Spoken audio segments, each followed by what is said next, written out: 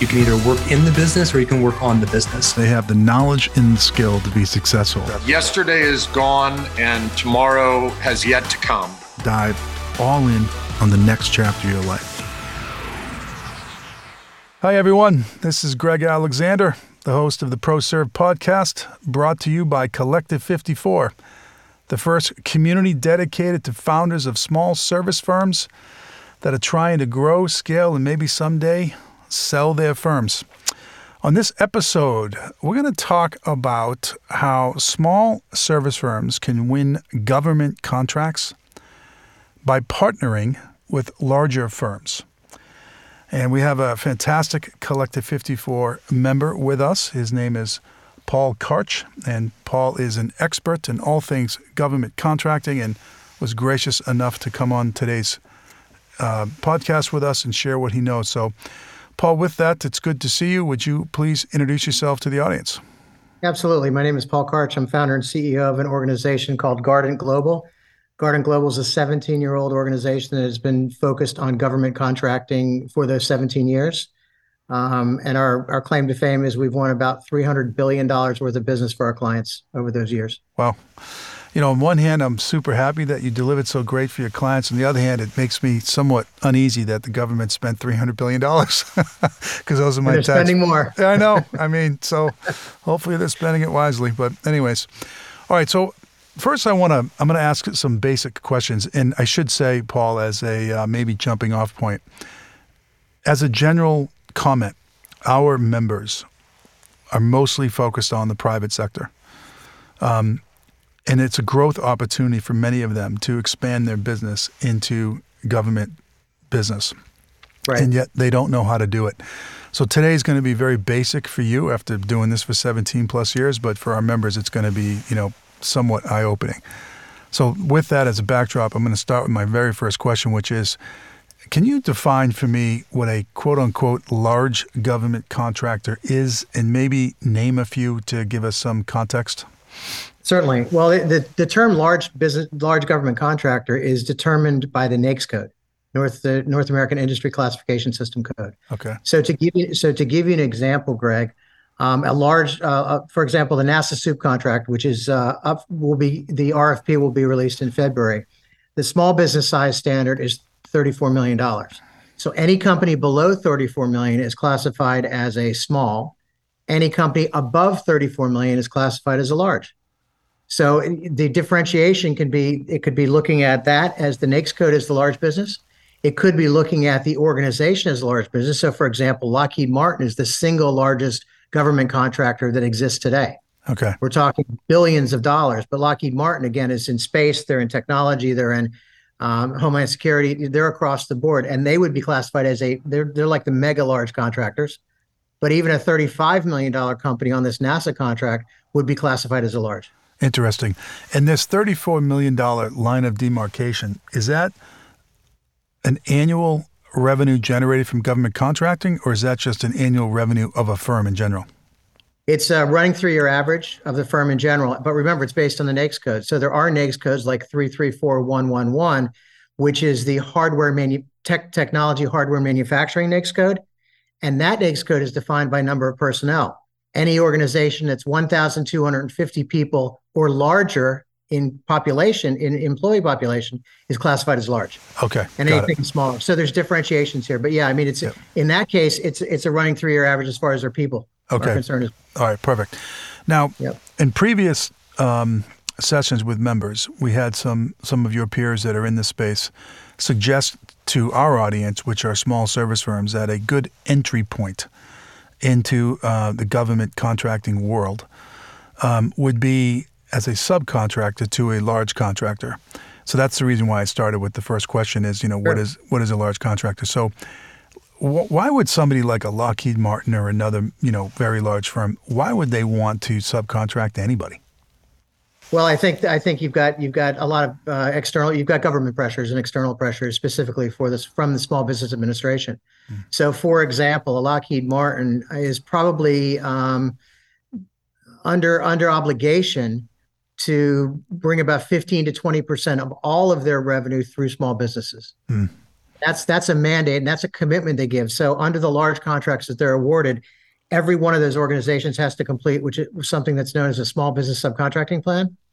And when they do that small business subcontracting plan, they submit it with their bid. When they win the bid, they typically will be audited every year on their small business utilization. So that's why they would have to continue to add to their small business portfolio, because if they are successful in bringing small businesses on, by default, the small businesses will outgrow their small business size standard in 2 or 3 years working with Lockheed Martin. Yeah.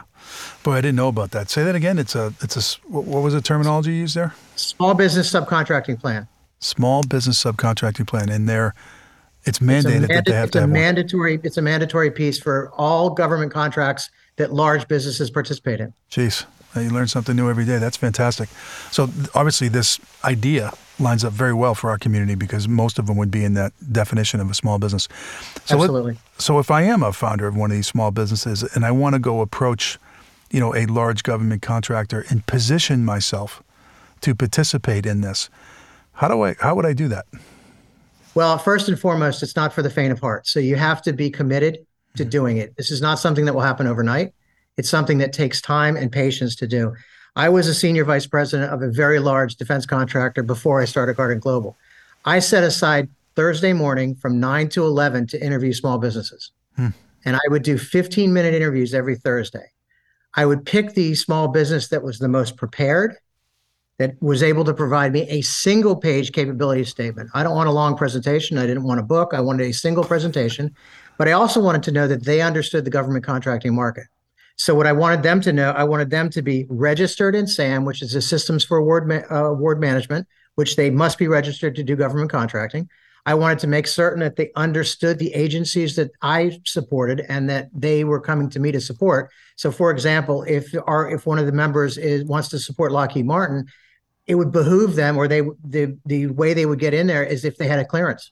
If they don't have clearances, there's no point in talking to Lockheed Martin, because Lockheed Martin contracts require security clearances. So it's really knowing your audience, knowing the agencies that you want to target with those large businesses, registering yourself as the organization, and then moving forward if that's the route you want to take as a partner to a small business or to a large business. Okay. And I appreciate that it's not for the faint of heart and you got to hang in there.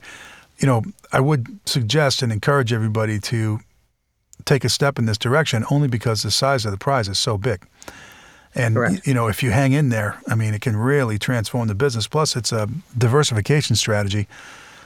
As maybe the private sector goes through recession, the government remains to be a very large purchaser of services. So it's a good strategy from that standpoint. Okay, so I'm putting myself in the shoes of our members, and I'm listening to your expert counsel here, Paul, and I'm overwhelmed and intimidated. For example, I don't have security clearance. How would I get that? I don't know the SVP of a large defense contractor. If I get on the phone with him and he interviews me for 15 minutes, I'm going to lay an egg and ruin my opportunity. So how do I get myself prepared? How do I even get started? Sure. Well, a couple of things. One, you could contract with a company, similar to ours, but more importantly, I think it's so bringing someone, or actually bringing individuals as consultants or as employees that have an expertise in government contracting, not an expertise in DoD, again, you don't have to be familiar with all the agencies. You just need to be familiar with the processes that are required, because they're exactly the same for all the agencies. I don't recommend the members initially going for contracts that do require a security clearance, because right now in the industry as it is today, a security clearance will take at least 24 to 36 months to get through for a single individual. And the company has to be cleared before they can actually hire cleared people. Mm-hmm. So you have to look at that. So my suggestion is pick agencies that are receptive to something called HSPD 12, which is a Homeland Security Personnel Directive. And that deals with just standard background checks for your individuals. Okay. At that point, then you can start to look at agencies like Department of Health and Human Services, Department of Homeland Security, Department of Commerce, Department of Education, Housing and Urban Development. But then it's a question of, do you own, as an organization, are you in any way in a socioeconomically disadvantaged class?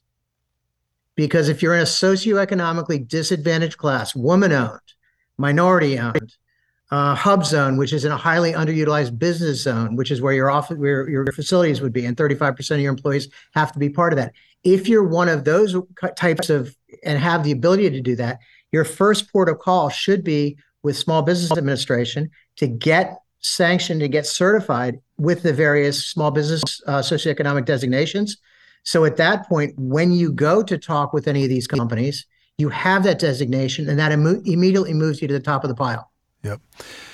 So Paul, I'm going to ask you, which is unconventional for me, and you're not offering it because you're adhering to our code of conduct, which I appreciate, but I'm going to ask you to describe your services, because what I'm feeling right now is and I'm putting my shoes in the members, the easiest thing for me to do is just to hire somebody like yourself and have them hold my hand and walk me through the process.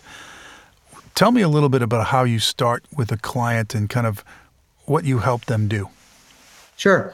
We begin with obviously we look for a corporate overview. I'll give you an example. We're kicking off with a number of clients right now, the NASA Soup contract, with a number of companies that are very, very limited in their government contracting. But it's a $100 billion, 10-year technology contract that will be awarded to about 150 companies. Wow. It's for technology, hardware, software, and hardware services, both enterprise and individual services. The very first thing we do is we like a corporate overview and a corporate presentation of what that company does so that we can feel what you do. We'll then validate. I have a compliance group that will validate if you're registered in the SAM, Systems for Award Management, or not. If you're not, we will take care of registering you so that then you are now sanctioned to do government business. And from that point forward, we will develop the capability statement for you. We'll look at all of the different aspects and the mandatories that are required for this contract itself. So I'll give you an example. The NASA Super contract requires ISO 9001-2015 certification if you're selling into the hardware space. ISO 9001-2015 is an international standard for quality. Some of our clients that have come forward for this contract don't have it, so we're helping them achieve that certification now. We then walk them through the audit while we're bringing them to the altar of bidding the proposal itself. If they're looking at the services side actually require ISO 9001-2015 and CMMI. CMMI is driven from the Carnegie Mellon Institute, and that's CMMI in services or CMMI in development. We'll also help them with that and get that certification. Once they have that certification, we bring them together, we work on the proposal. And remember, we're starting the proposal. We started with some clients in August. The RFP will not be released till February or March. The due date won't be until next June. So we've started 6 months, 8 months, 10 months in advance of a specific opportunity that we want to go after. That is what a small business and the members need to be able to do in order to position themselves to win that first contract, second contract, third contract. Like I mentioned, it's not for the faint of heart. It really is not. But we helped, and I'll give you an example. We helped an organization win the predecessor contract to this 8 years ago. They won the contract. They hadn't done any government business before, won the contract, and then worked the contract for about 6 months, and then sold the contract on to another company, for 10 million plus. Wow, I didn't realize you could do that. That's interesting. Yeah. As long as they can novate it across, as long as you have the same certifications, the person buying it as the people that had it. Yeah. Okay. And it has to be sanctioned. But again, you can do that. So there's value, and there's gold in them there hills, so to speak. Yeah. And is the process the same or different when you consider, federal, state, local, et cetera? It's the same. It's a great question. It's the same, but different. And I'll tell you, the registrations, the certifications in many cases are the same. I ran state and local for a large technology company a number of years ago. And the difference with the state and local market is it is state and local. So you need a local presence to win business in a specific state that you're in. So for example, if I'm based in South Florida, I would probably, if I wanted to do direct Florida business, I would actually put an office in Tallahassee. Okay. And I would have people in Tallahassee calling on the state capital. Because that's how you win the state business, because it's always somebody's brother, somebody's cousin, somebody's friend, somebody's college roommate, somebody, in Tallahassee, it's all Florida State. Yeah. So if you're a Florida State grad, you're in. If you're University of Florida, you might not be in. Yeah. Or Miami Hurricane. Exactly. My wife is Miami Hurricane. Yeah. So that's her thing. Yeah. Okay. And your firm helps at all tiers of government?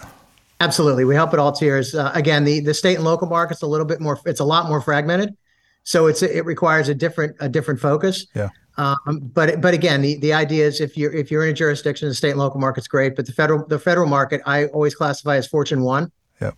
Because Okay. they spend more money than anybody else. Yeah, for sure.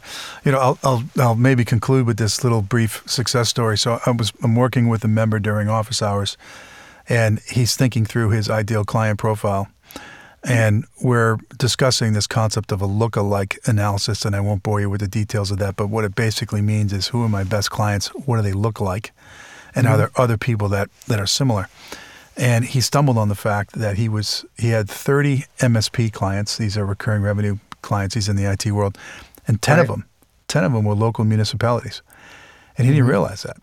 And he said, geez, I wonder what's going on here. Like, why do these little 10 municipalities see such value in our services? And he determined that was going to be one of his ideal client profiles, and he's pursuing that. And they're sizable contracts. They're profitable. They've got healthy client relationships. The employees that work on these contracts are happy. So it's just an example of what the opportunity is. So, all right. Well, listen, Paul, on behalf of the membership, I wanted to thank you for offering your overview here on this podcast. And I'm really looking forward to the follow-up that we'll have, which will be the 1-hour private exclusive Q&A with members. They're going to have a ton of questions. Excellent. So I look forward to that. So thanks on behalf of all the members for coming on. All right, Greg. Thank you very much, and anytime. Okay. Thank you, sir. All right. And for those that are listening, just 3 quick calls to actions. As I mentioned, members, attend Paul's session. We'll get that invite out to you shortly. If you're not a member and you want to become one, go to collective54.com and fill out an application. We'll get in contact with you. And if you're just someone who wants to learn more, check out my book, The Boutique, How to Start, Scale, and Sell a Professional Services Firm. You can find that on Amazon. But with that, until next time, I wish you good luck as you try to grow, scale, and sell your firm.